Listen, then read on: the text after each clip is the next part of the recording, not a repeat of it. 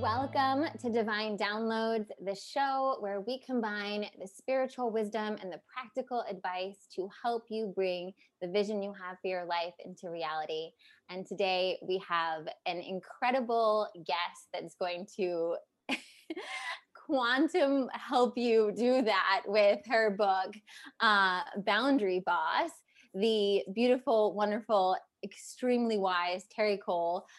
She is a trained, licensed psychotherapist and a relationship and empowerment leader in the world. But really, she's just, she is the boundary boss.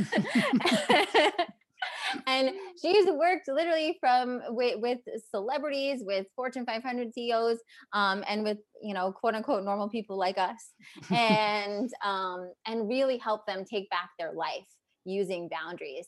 And I never do this, but I want to just read a couple little things to you on the book, because I think it's so powerful. It says, the essential guide to talk true, be seen, and finally live free. Right. And so much of boundaries is also about learning how to just use your authentic voice and be able to speak to your needs. And then on the back, it says, break free from over functioning, over delivering, people pleasing, and ignoring your own needs so you can finally live the life you deserve. And I literally, if you guys listen to this podcast, I never ever do that for books. But I was like, everybody that's listening right now is going to be like, oh, snap. Yes, please. That's what I need to hear. So welcome, Terri. Well, thanks, Cassandra. I'm happy to see you again. So happy to see you again. So boundaries, I feel like there are so many questions, and my audience also sent me so many questions. This is just such a powerful topic. And I'm curious, with all of your years as a psychotherapist and all of the, I know that you have dealt with so many different situations and all different kinds of things. You probably could have wrote a book on anything. Mm-hmm. What about boundaries made you think this is the thing, this is the key that can unlock a golden door? Well, part of it, they say, like, you teach what you most need to learn. So I was certainly a boundary disaster in my 20s, for sure. So that was part of it. My own life experience of realizing that saying yes when I wanted to say no, or being too dialed into pleasing others, even if that thing didn't please me, all the codependent behavior that I had in my life, I didn't realize that is all disordered boundaries. And so I got on my own path early in life. I started therapy when I was 19. I quit drinking when I was 21, eyes wide open, going straight ahead into it. And it took a long time, of course, to really get it down to, like, here's the language and this is what it is. But I had a lot of pain in my life and a lot of resentment, because disordered boundaries, especially if you are an over functioner, over giver, over deliverer, like many of us are, it really was breeding a lot of resentment in my relationships. So through my own practice and process and many years of therapy, I got to a point of being healthier. Then I left my job as a talent agent. So I was negotiating contracts for supermodels and celebrities for, like, endorsement deals. And my life changed so much from my own therapeutic process. I was like, there's got to be something more meaningful I could do with my life than make, Naomi Campbell richer, even though she's not fine. But I'm just saying, like, supermodels don't need me to help them. But other people do, because I considered myself a pretty savvy person, and it was still a struggle. Then I opened my therapy practice, and it was an absolute epidemic. It didn't matter what the presenting problem was, right? Someone could walk through the door being like, I think I need to get a divorce, or I have an eating disorder, or I'm addicted to drugs, or I'm exhausted, whatever the thing is. I could literally follow those dots back.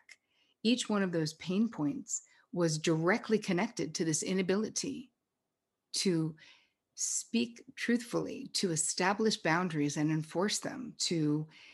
I was like, this is it. This is the thing, because there are so many things, and I do teach on a lot of things. But this is exactly what you said, Cassandra. This was the key to the golden door, Because if you can get your boundaries straightened out, if you can get these skills, and I'll talk quickly about what that is, because I think there's a ton of confusion about what it means to have healthy boundaries. I do believe your entire life will change. So the myths about boundaries are vast, but for our purposes, for this Yeah. conversation, for folks listening, you having healthy boundaries means that you know your preferences, your desires, your limits, and your deal breakers, and you have the ability to communicate them early and often if you so choose. Mm. And that's a big if. You may know those things, but do you have the skills to communicate them? And the answer was, most of the women who came into my practice, the answer was no. And do you even know what your rights are? I feel like this is a huge thing about even knowing what your rights are, because you mentioned in the book, and I was like, oh, I was in bed, I was like, yes, yes, yes, I'm so glad she's talking about this. You talk about like the history of women struggling with boundaries, right? Mhm. How we were taught almost by society that we had to be good, we had to sacrifice ourselves, we had to give up certain things, we weren't allowed to request or demand or whatever it is our Mhm. things, and how that has kind of flowed down on us, so that so many of us, and I see this, I have clients, I'm sure you have too, I have clients that are caregivers, clients that are moms especially, right, where Mhm. they are balancing this line between, well, these are my desires, but these is what I feel like is like my duty. Right. I mean, how many of us were raised to be good girls, right? Turn that frown around.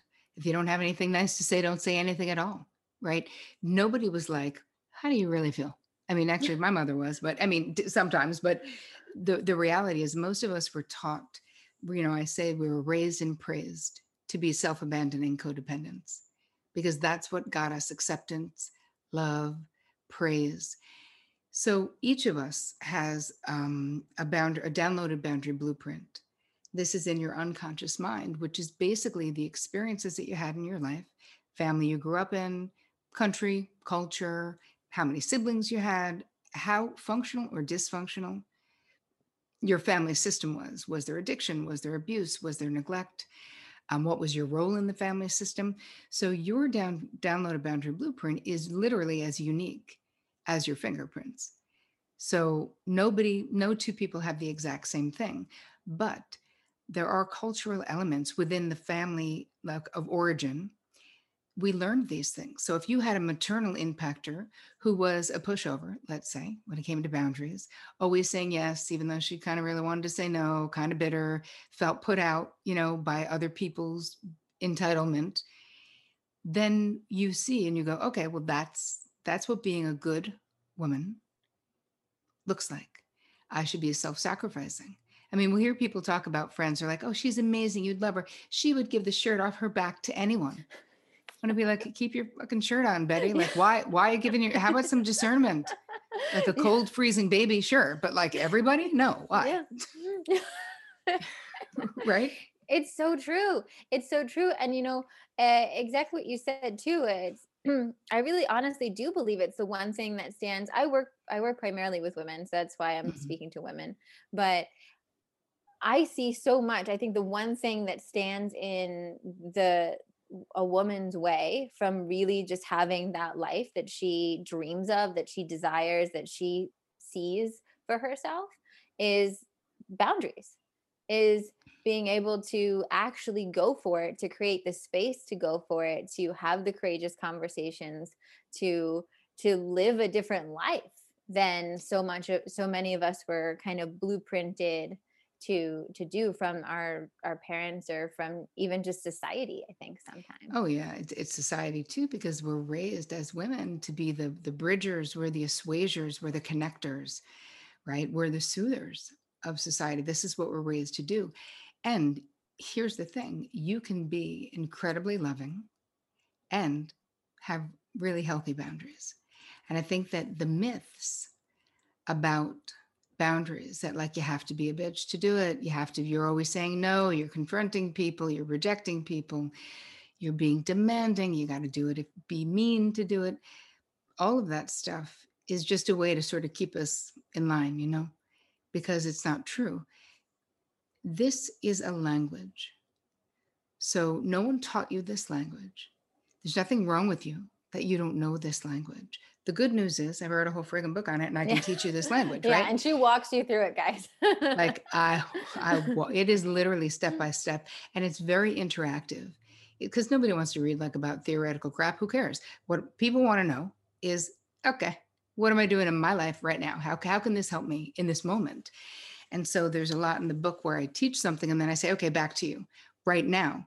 Please think about the relationships in your life when you're done being with someone. Where do you feel drained and where do you feel energized? So you're learning the whole way. Everything is in small steps though. But I want you to think about it like a language where you wouldn't beat yourself up the way that my clients do, saying, oh, I'm just so weak. Like, I can't believe I gave in, or I can't believe I did this, or what's wrong with me. That's like expecting to be fluent in a language that nobody ever taught you. And in fact, as you said, we were literally giving corrupted information about what it means, because what's happening is, if we think about it this way, your preferences, your desires, your limits, your deal breakers, right? The things that are non-negotiable in your relationships, your career, whatever, those are the things that make you uniquely and beautifully you. Yeah. So when we deny those, or when we repress those, or when we say, oh, you know me, I'm easy, everything is good with me, no problem, it's all good. Again, ways that we've been trained that to be like the cool girl, to be easygoing. Why does having a preference, why is that a burden Yeah. on anyone? It isn't. But what happens is, when we don't share our preferences, our limits, right? Our deal breakers, the people in our life don't actually know us. So I would have women coming to me in their fifth, sixth decades of life and being like, I've done it all. I've checked all the boxes. Kids are going to Ivy schools. I got money in the bank. I still like my spouse. I go to SoulCycle 3 times a week. Is this how I'm supposed to feel? And they feel empty. They feel that their life doesn't have the meaning that they want it to have. And I'm like, yeah, because your life has been built on other people's expectations, what other people think you should do, entitlement. And if we never build our own internal space and self-knowledge, that's really the process of what we're going through in this book, is that you are doing all of these inventories about you, because it's so tempting to want to be like, let's focus on, if my boss wasn't such a jerk, everything, my boundaries would be fine. If my best friend didn't betray me, everything would be fine. If this person didn't do that, that is the wrong place to go. And don't think about learning this language like, oh my God, I have to give a TED talk in this language I don't know in 2 days. Like, Yeah. you don't, right? You're going to take your time, one step at a time. And what you learn becomes the foundation for you becoming masterful and knowing that you can always set boundaries with ease, with grace, with kindness, when appropriate, with love, when needed, with more heat, right? You can decide how assertive to be depending on the way other people, what is actually happening. And I think that the fear, people say all the time, oh, I don't want them to think I'm a bitch. Yep. I'm worried they're going to think that I'm mean now. And every single time you ever say, I don't want them to think, I don't want them to feel, I will remind you to get back on your own side of the street. Because what is your side of the street is what you think and what you feel. And we cannot and will not control. You could say it perfectly. You could literally, I could give you magic words to draw a boundary. And someone may still be like, oh, so you're saying I'm a big jerk. Like, nope, that's not what I was saying at all. So again, we can't be responsible for how it lands. Now, in established relationships, yeah, you're going to change the boundary dance. Guess what? Your dance partner's going to notice, which Yeah. is why we do it small steps at a time. And it is so tempting when you first start learning all of this to just grab like the bullhorn and be like, hey, everybody, we need to talk. There's a new boundary sheriff in town. Yeah. Everything's going to change, bitches. You just want to be like, no more. But we don't do that because, first of all, nobody wants to talk to you when you say, we've got to talk, right? You ever wanted to talk to anyone who has said that in your life? Nope, I never do. Nope. But the biggest changes happen when we change our own behavior, when we just start to gently start sharing our preferences more, start sharing our limits more. Your preferences matter. So I want, Cassandra, the Boundary Boss Bill of Rights, this is something that's right in the front of the book.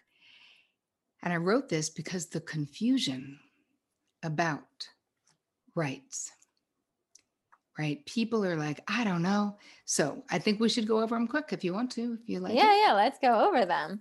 Yeah, you want to read them? Sure. The Boundary Boss Bill of Rights. You have the right to say no or yes to others without feeling guilty. How many people feel guilty when they say no to others?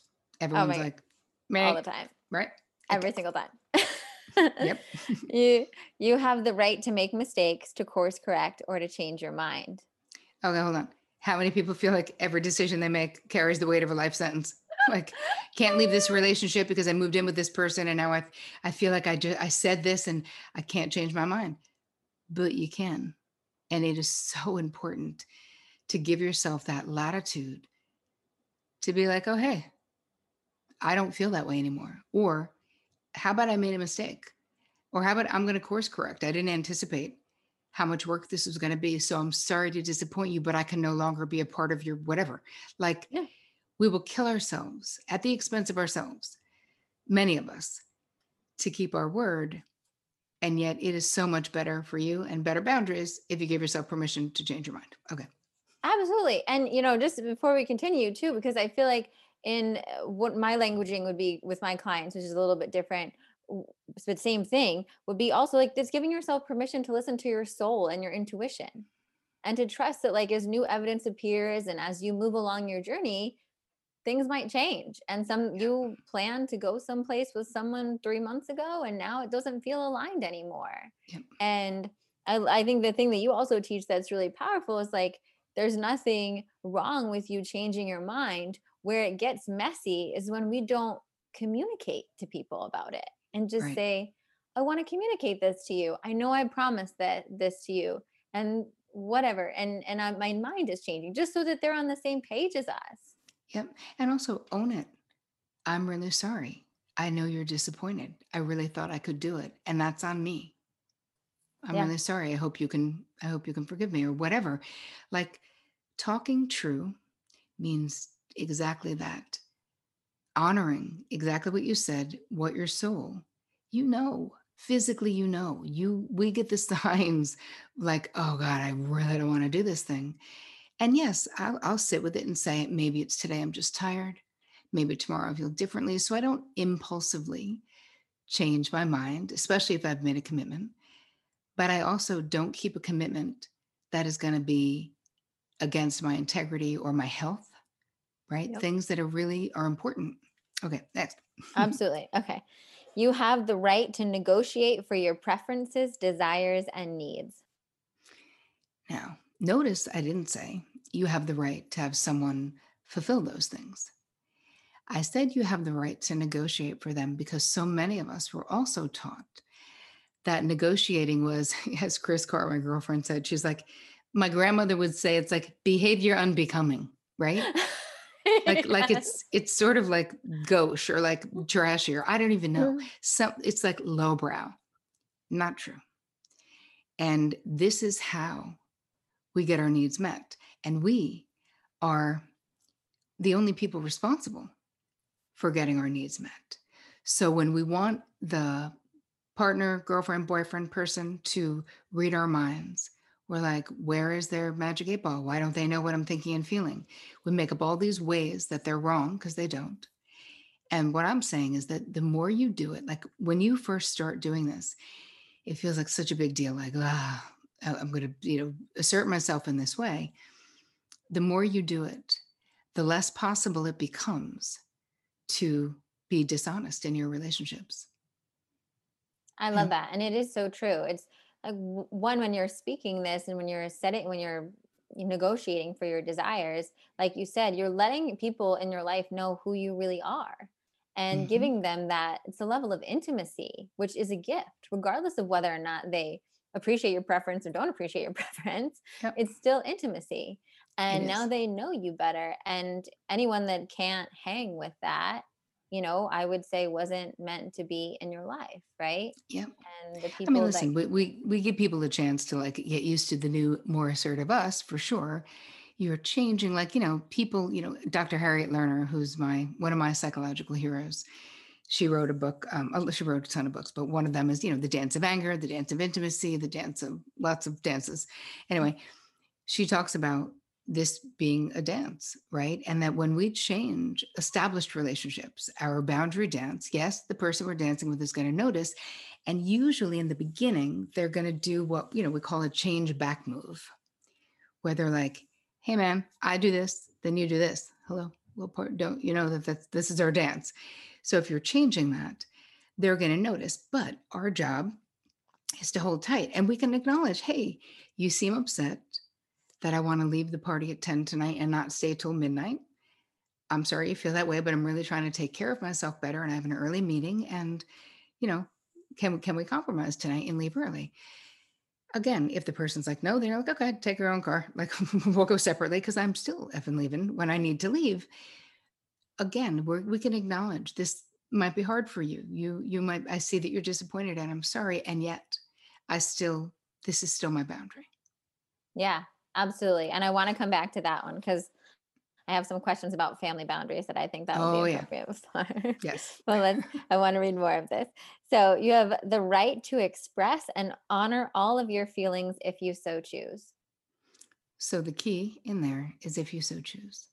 So we should be discerning, right? If we know someone is emotionally unsafe, I would say do not choose to share all of your feelings or don't give them access to your most tender heart. If you already have evidence that they will throw something in your face or try to manipulate you or whatever. So why I said if you so choose, it's like not everyone deserves that access to your innermost feelings. And yet you have a right to share it with those that you are discerning about sharing it with. Yeah, I love that. And I think that's so important because it reminds us of our side of the street as well. Because I had a question just the other day on one of my group calls, and they were like, "How do I dodge people that suck my energy?" you Mm, know, and a common question. And I part of it, I was like, okay, well, you also have to be conscious of who do you allow into your sacred space, right? And more yep, of just like realizing, okay, these are topics that aren't safe with this person, so yep, maybe there are topics that are safe with that person. I could talk to them about work or whatever right, and keep it there. I think right. that's huge. Me too. You have the right to be treated with, oh, no, you have the right to voice your opinion even if others disagree. Right. You don't have to, but you have a right to. You have the right to be treated with respect, consideration, and care. And this comes from how you treat yourself.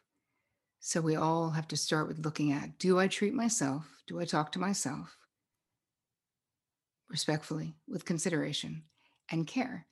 Because when we don't, like when we're last on our own list, when we're overgiving to everyone else, when we're always like, no, no, you do it, it's fine. I'll take the sacrifice, whatever it is. If we talk badly about ourselves, if we put ourselves down, what ends up happening is that low self-assessment, you are guaranteed to attract others who agree with your low self-assessment. They'll be happy for you to continue over functioning and doing more of the work and doing all the emotional labor. They will also treat you without consideration and care. So it really all starts with remembering that your relationship to yourself is the most important relationship you'll ever have, but it also sets the bar for every other relationship in your life. Yeah, that's everything. That's life Mhm. changing, that one and all. You have the right to determine who has the privilege of being in your life. That's all about your VIP section. Exactly what we're saying. Who Not gets everyone, the just access because, pass? Yeah. exactly. And not everyone deserves to be in there. Some family systems are like all family must have all access to you all the time. No, I don't think so. I think it's exactly, look at it like this. You're in a club. You're the only bouncer. You're the only person putting up the rope, and you make the guest list. And if you're not doing that, then you have any mother effer who feels like coming in, feel entitled to your sunshine, your kindness. You're probably an empath. You're probably a highly sensitive person, super giving, very loving. Anyone comes in. Trust me, when you're an overgiver, the overtakers are like, right on. This is amazing. So be discerning about who gets to be in your VIP section. Absolutely. You have the right to communicate your boundaries, limits, and deal breakers. And with this one, I just want to say that a lot of times my clients would be like, well, then my partner says, I don't know why you feel that way. You shouldn't feel that way. That's like ridiculous. You have no reason to feel that way. So if someone says that, you can say, oh, hey, I'm just telling you how I feel, not asking for your opinion on my feelings. So I would really appreciate it if you would allow me to finish what I was saying and caring. Like, here's the thing. You're going to be in my life. You need to care about how I feel, not how you think I should feel, not whether you understand. I don't care if you understand it. I'm telling you, this thing bothers me, or that, again, it's not using it as a lever of control. It's about caring. It's about being in relationships with people where it's not win and lose, right? Who's winning this argument? Who's losing this argument? It's really when you have healthy boundaries, you can go into whether it's partnerships, business partnerships, or whatever, with it's you and me. It's not you against me. It's you and me against this issue together. Right? But we need that ability to speak what our truth is. Absolutely. And I think so often it's women also leading the charge of those conversations in their homes, right? And having to almost, it's like you teach people how to treat you. You teach people how to interact with you. Maybe, you know, you're dating a guy or whatever and he throws that at you, you shouldn't feel that way or Mm-hmm. whatnot, right? Kind of unconsciously is like, because he doesn't understand it, right? Right. And then by having the the love for yourself to have that communication and say, listen, I know you don't understand it. I don't care if you don't understand it. Right. What I need you to do is listen and care, you know? I think it also, when we are truth talking, we give people a chance. Right. We're literally supplying context, even if that context is I don't even fully understand why. I had this example that when I was first dating my husband, we were in Jersey and he would come pick me up from the train, and I could see him pulled up from the trestle the way the train would come in. So if I would see his car there, I'd be so happy. I would like bolt down the stairs and be like, I mean, that was 25 years ago. I'm still so in love. It's ridiculous, but I was just so happy. But if I came and his car wasn't there, I don't know why, but I was so sad. I would literally feel like I wanted to cry, which in my own mind, I was already a therapist. I was like, well, this literally makes no sense. He's going to pull up in 20 seconds. It's not like he would leave me standing there even for 5 minutes. So I knew, but then I would get in the car. If I didn't say anything, I'd be like kind of withdrawn in anger, kind of pissy, kind of like, I'm just tired, Ma. But like, I'm feeling constricted and resentful, although it doesn't make sense because I didn't even give him a chance. I finally decided, because it was pretty early on in our dating, I decided I'm just going to tell him. He's a great guy. He's had a ton of therapy. Like, he'll get it. And I said, hey, babe, this happens. I'd like to make a simple request that you really work to be on time before the train pulls in, because I get so incredibly happy when I see you. And I literally don't know why, but when you're not there, I feel like I want to cry. I know you're only 30 seconds out, you're coming. And of course, sometimes that will happen, but it's just, and he was like, sure, babe. Okay, no problem. And literally is 24 years ago, actually. And I think he's been late once since then for anything. He's like, God, don't want to make her cry. But that's also someone who's had a lot of therapy. And I didn't go into that conversation saying, you're an insensitive jerk because you're 12 seconds late to pick me up, because he isn't and he wasn't. But my internal problem, my pain, he definitely needed to care about. You're my person, how I feel, whether you get it or not needs to matter. So, but I think it's important that the not blaming aspect is in there too, because that makes people much more open to want to be a part of your solution. If you're not like, well, if you weren't a selfish idiot, like nobody wants to like be a part of the solution if you're blaming them, you know? Yeah, absolutely. And I think that also comes back to you just like being comfortable owning your side of the street. And I had a similar thing with my fiance. And I literally think like I could have, I got really lucky where he pretty much asked me to communicate my boundaries because he saw the resentment building and he was like, I can't figure it out, but I'd really love to know what's going on. And it was the silliest thing. It was because we had moved in together. I never lived with someone before him. And so I was figuring out like how we split house chores. And I was feeling really resentful because I work from home. He's a surgeon, so he's always out. Hmm. And I felt like I was doing more of the chores. Hmm. And I was building up this resentment, but I felt like it was my role and I don't know, and I was, new like living together phase or whatever. But then like the days where he would come home and I had cleaned or whatever, I would be this like same way, kind of just like a little standoffish, like sorry, I just had a long day. It was an exhausting day. And then I had to clean the kitchen, and, and he would be like, okay. And then, yeah, finally he was like, okay, so I feel like sometimes I don't even feel like you like me when I come home. What's going on? And I was like, I hate cleaning. I hate cleaning. and, and it was just one of those things where I was like, I don't know why after a long day. I mean, you could come up with reasons, but there's Hmm. not one specific reason why after a long day I feel like a like it's like a whatever. I feel negative about having to finish work and then go do more housework, Hmm. right? I'm sure most people don't feel that's like exciting, but it Right. particularly boils my whatever. Right. um, and so it's just about of communicating that to him, and he was like, "Okay, no problem," you know. No, don't if you don't want to do it. Yeah. Tell me or ask me if I can do it, or if you don't want to cook dinner, ask me if I can pick up dinner. And it was such a mundane thing, right? Hmm. But if you don't have that conversation, then who knows? You build up resentment, you start getting angry, and then all of a sudden you go to the blame, and you're like, Right.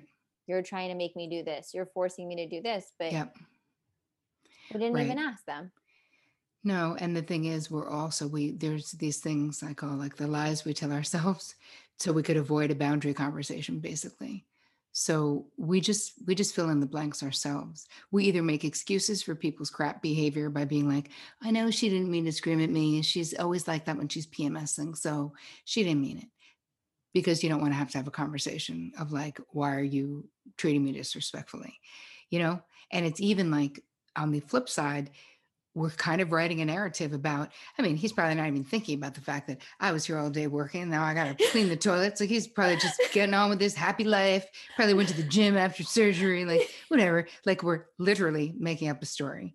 So when he is emotionally intelligent enough to come in and go, hey, babe, I'm sensing some hostility. Is everything okay? What's going on? And with an opening.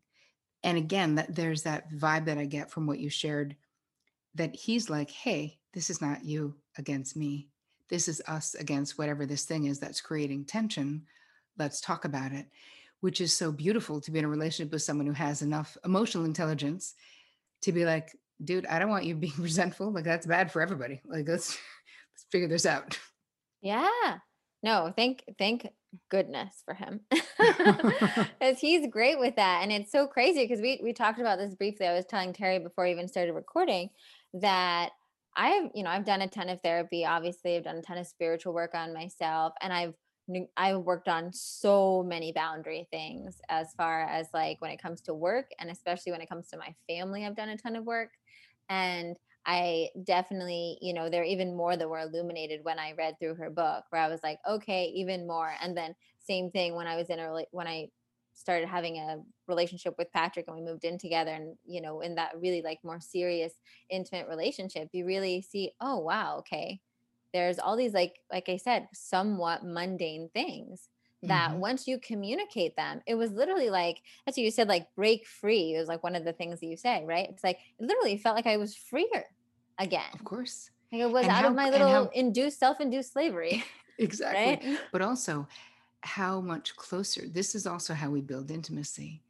because when we talk true, even if it's you get pushback, it resonates with both of you as real. And there is a closeness that comes from allowing our people, who are our trustworthy people, to see our true self, right? I mean, that is really what we're talking about. So that does deepen intimacy.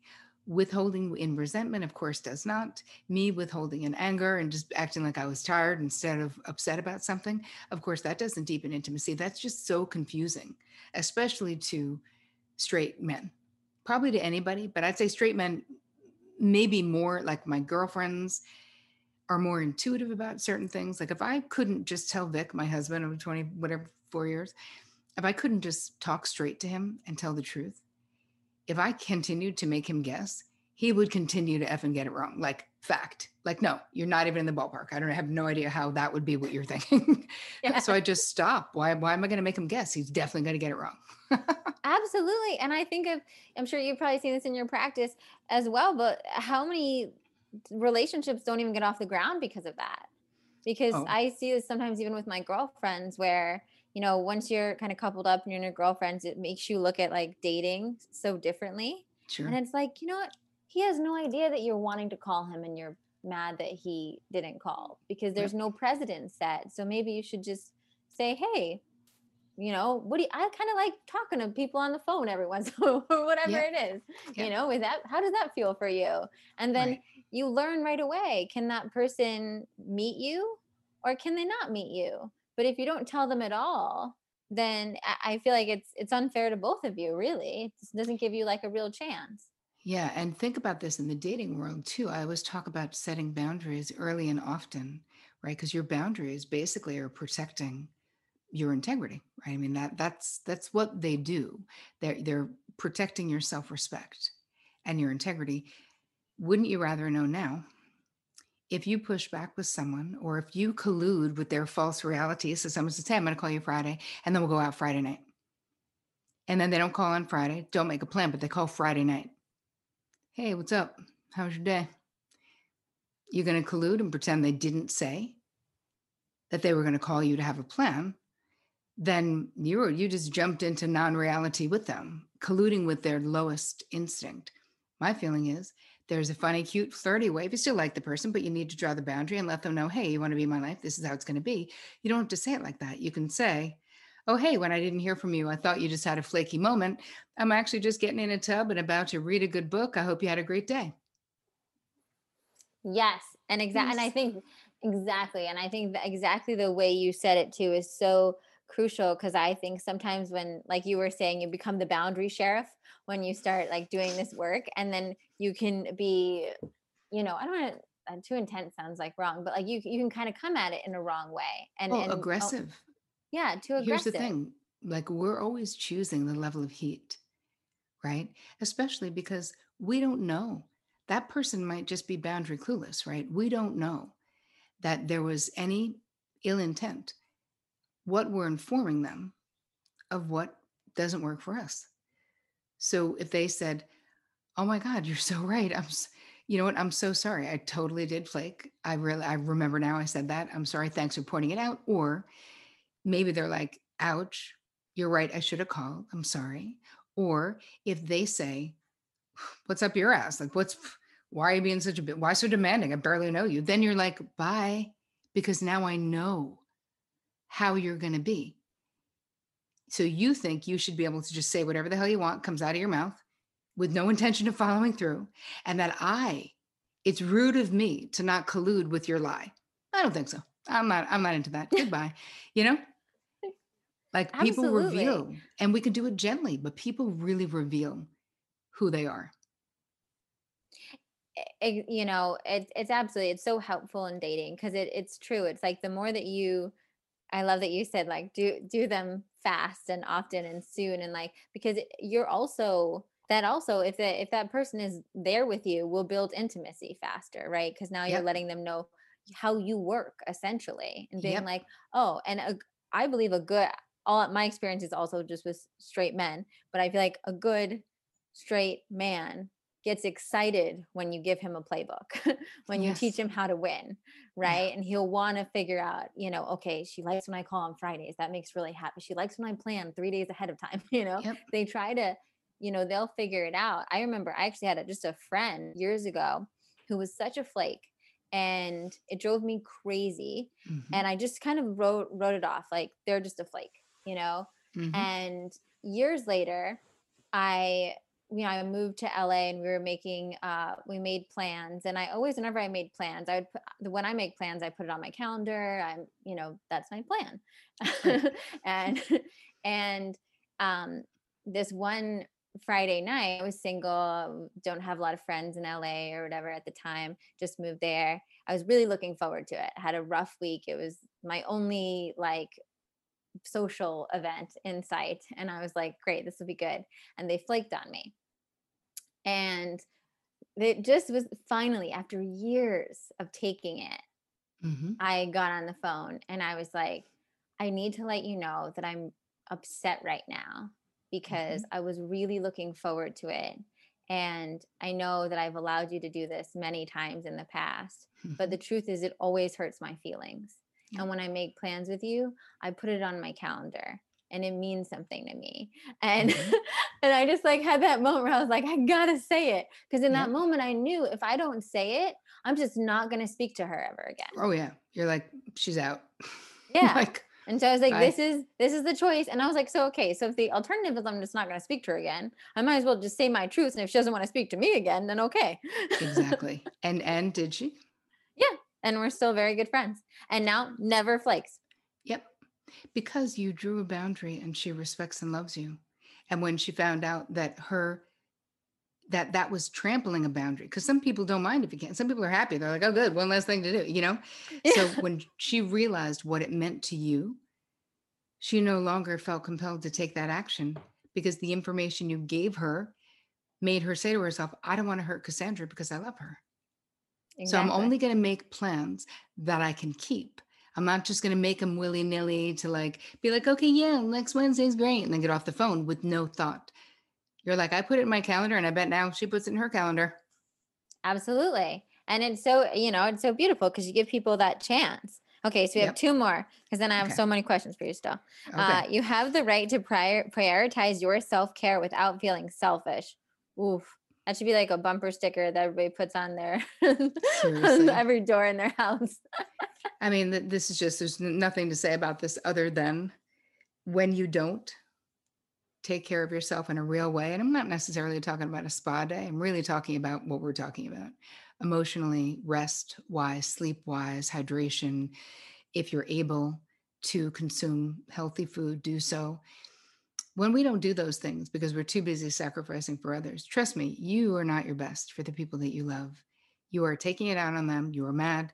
So think about self care. You know, they say, like, when mama ain't happy, nobody's happy. Think about it that way, that when you take good care of yourself, you actually are bringing your best self to your relationships.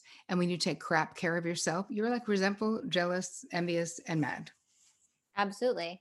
And when I was just thinking about boundaries so much before our interview this past couple weeks, Oh um, I was like, the burnout epidemic we're seeing right now is really just a huge boundary issue problem. my God, it is.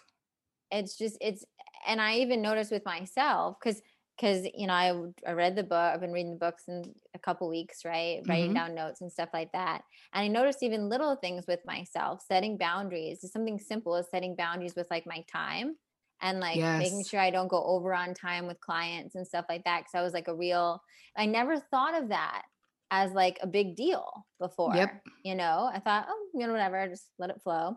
And just setting that boundary, I was like, wow, I'm so much less burnt out at the end of the day. Yep. But you're so right that that is a fact. That disordered boundaries makes you so friggin' tired because you are leaking bandwidth and energy all the time in places where it's completely not necessary and not for your greatest good, you know? Absolutely. Yeah. Burnout boundaries. And then you have the Hmm. right to talk true, be seen, and live free. Hmm. Um, But I also really loved what you said about self-care. I think that's important to note. I think it's been a huge, listen, I love a spa day and a bath as much as anybody else. But real self-care is honoring your needs, right? Right. Is being able to like honor your soul. And so sometimes the self-care, like for me, sometimes self-care is actually like creating a boundary so I can do a creative project, Hmm. right?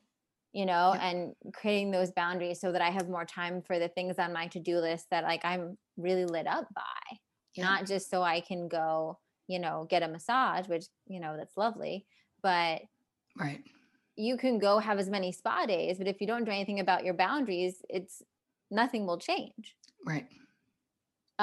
Okay, so I love all this. Hmm. And so I'm curious if someone is listening to this, and this was one of the questions also that came in on Yep. IG, was just like, I feel like I have so many boundary issues and I'm a mess and I'm over giving and I'm people pleasing. I don't even know where to begin because I get overwhelmed thinking about it. What would you say? Where does someone start? Well, where I start you in the book itself is, let's just start with stopping the auto yes.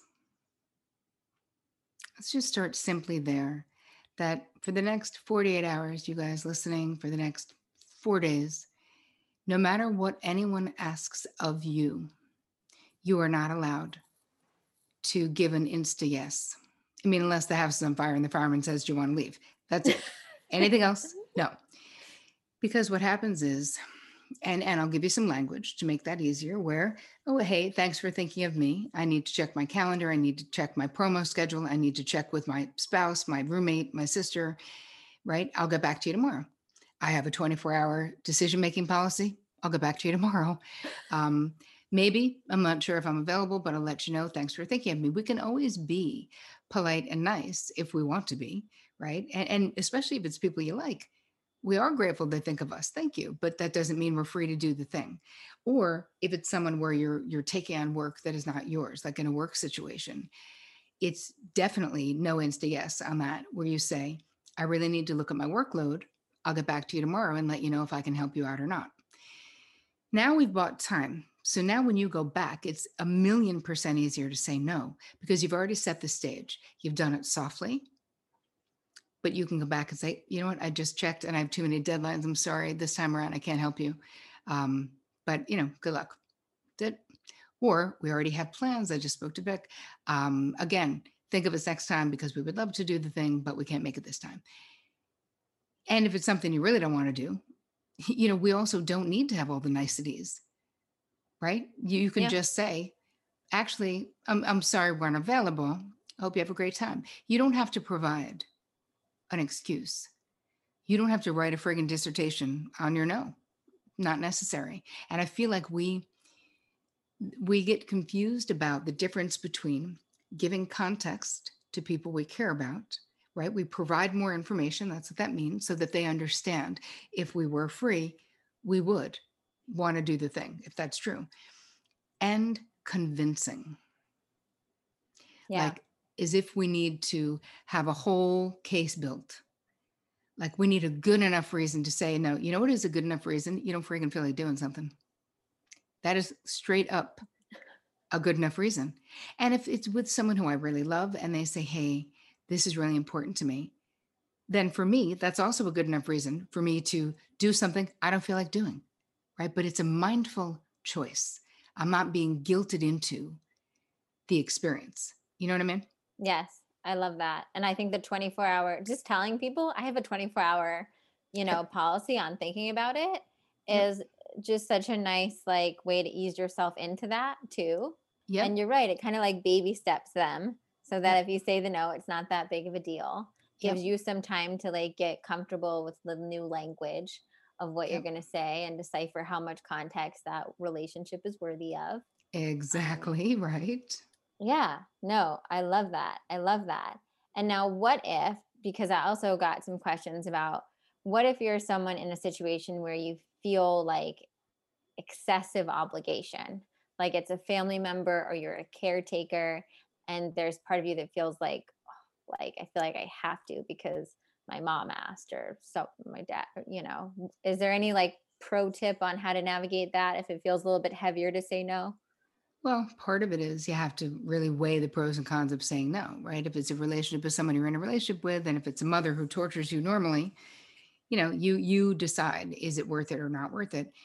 But I really do think the more that we do this, the more we realize that we have a right to prioritize the way that we feel. And of course, when you're in a relationship, you, of course, we're doing crap we don't want to do for family and for friends and for lovers and whatever. I mean, this is being in relationships sometimes. But I think that you want to look at the pattern in that relationship, especially if you're an adult and you're talking about your parents, right? So Yeah. there has to be a healthy transfer of what happens, right? It changes. This is a life transition where when you get engaged to be married, when you're married, your partner becomes your first family, your family where you grew up. They are your family of origin now. And everything that you do, you should be thinking, is this every decision I make, my relationship with Vic and my family, my kids, my grandkids, how will this impact them? Should I write about this in the book? How will they feel about it if I share this story or not? Not, it's my first thing is not about my family of origin. So, and I think that a lot of families, there's a lot of guilt and like loyalty to the end, and they don't want your partner to become your primary person. And in healthy families, we understand we want you to do it better than we did it. Like we're hoping that you, yes, build your family. I told my kids when they got married, you're now, Joyce is your first family. And whoever has the littlest baby, that's who we should organize for the holidays around that house. So the person with the 6 week old isn't traveling. There's no, you need to come to us because I'm the mother figure. Like, no, we're not doing that, at least not in my family, because I love them and because they have a right. So I think that you have to really look at how disordered are the boundaries in that relationship. Why are you feeling guilty? Another thing is to really question the guilt. The same way when we feel that urgency in codependent relationships, where like we have to fix that person's problem, I always say, question the urgency. Let's take a look at that urgency. Why are you feeling like this problem is your problem when it is clearly not on your side of the street? It's the same thing with guilt. You're just habituated. That parent knows those buttons if you have that type of relationship. And so it's okay to allow yourself to be a little uncomfortable to establish a new way of how it's going to be.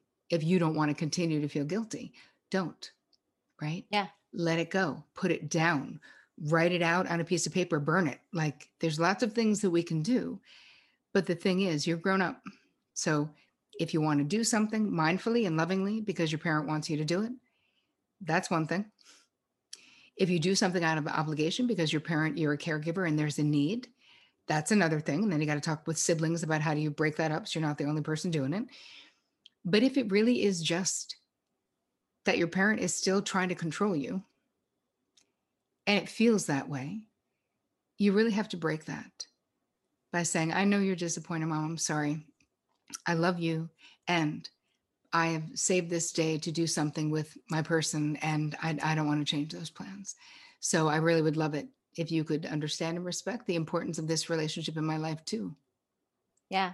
And I think also for people listening, so many of us are going to be so so few of us are blessed with a mother figure like you, Terry, Mm, or whatever, in that kind of someone that's that conscious and creating that new stage. And so many of us have, that's going to be our jobs to break the right. chains and to switch the dynamic in the family, right?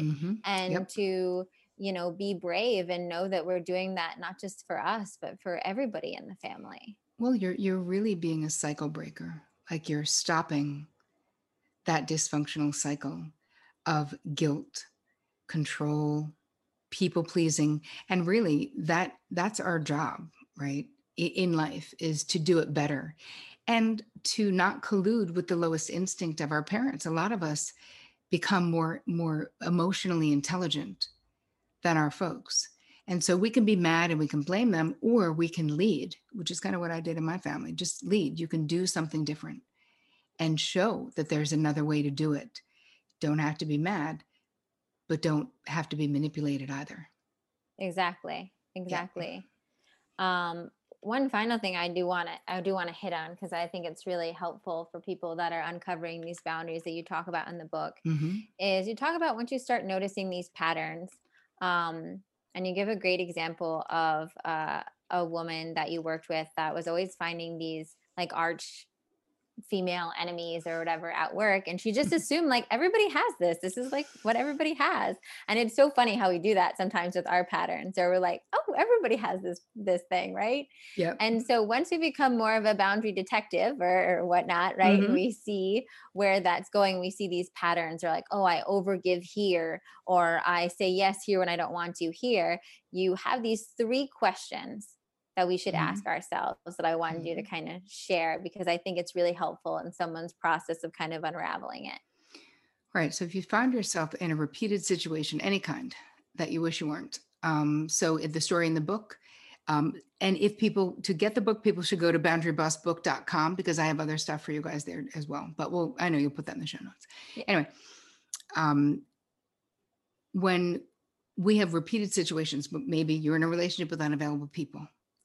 Maybe the story in the book is that there was a woman who 3 jobs in a row, as she was my client, she had someone else in the office who she friggin' hated.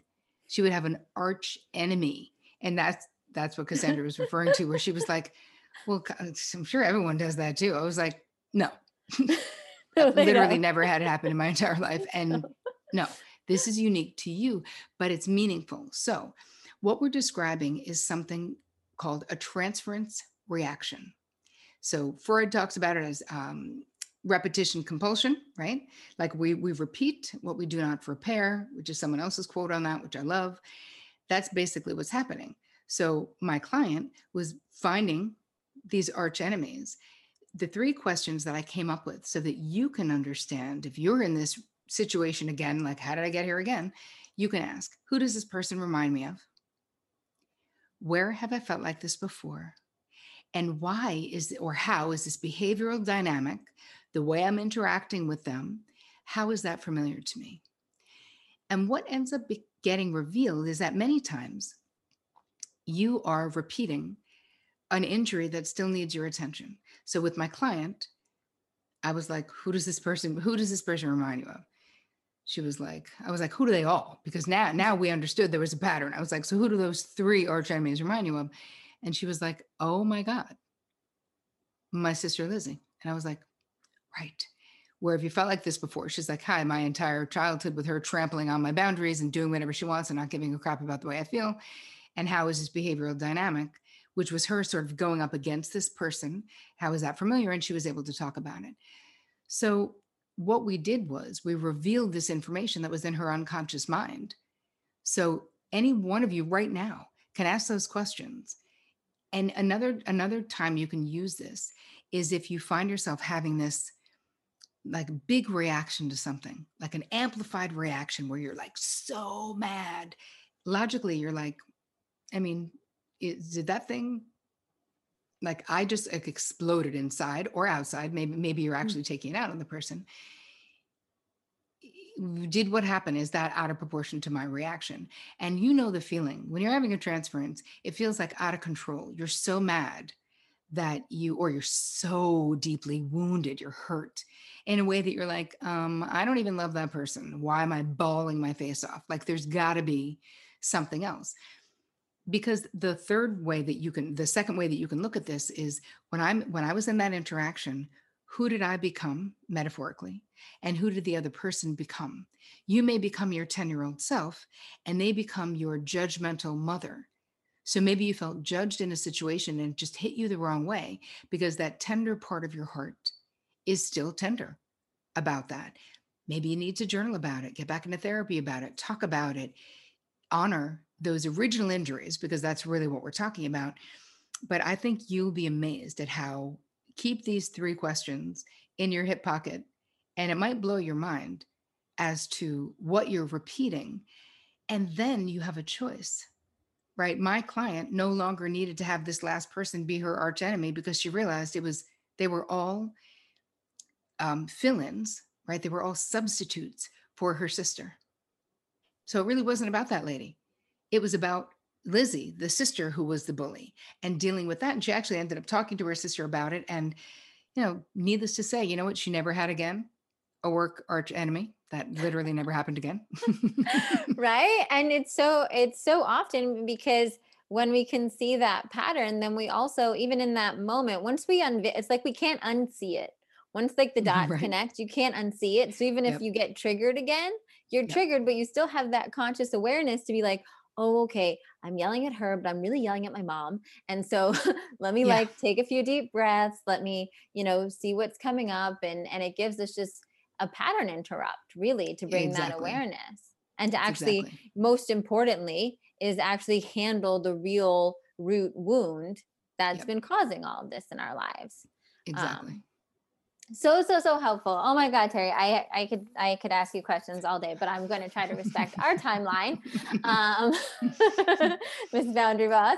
So do you have any final remarks, or is there any final kind of tip or wisdom that you just feel intuitively called to share with listeners before we wrap up? I just want to say that you can do this, and that the saddest thing to me about people living their whole life being boundary disasters is that it really means that people don't deeply authentically know you. And how can anyone deeply authentically love you if you don't you like never allow them to deeply authentically know you?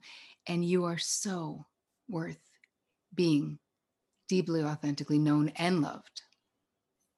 Uh, uh, absolutely. Absolutely. Thank you so much. And guys, theboundarybook.com, I'll put the link below so you Yeah, know. it's actually boundarybossbook.com. Okay. Sorry, it's long. Boundarybossbook.com. And the correct link will be below. So don't try to just click the link below. That'll be the right one. I'll make sure of it. Yeah. Get this book.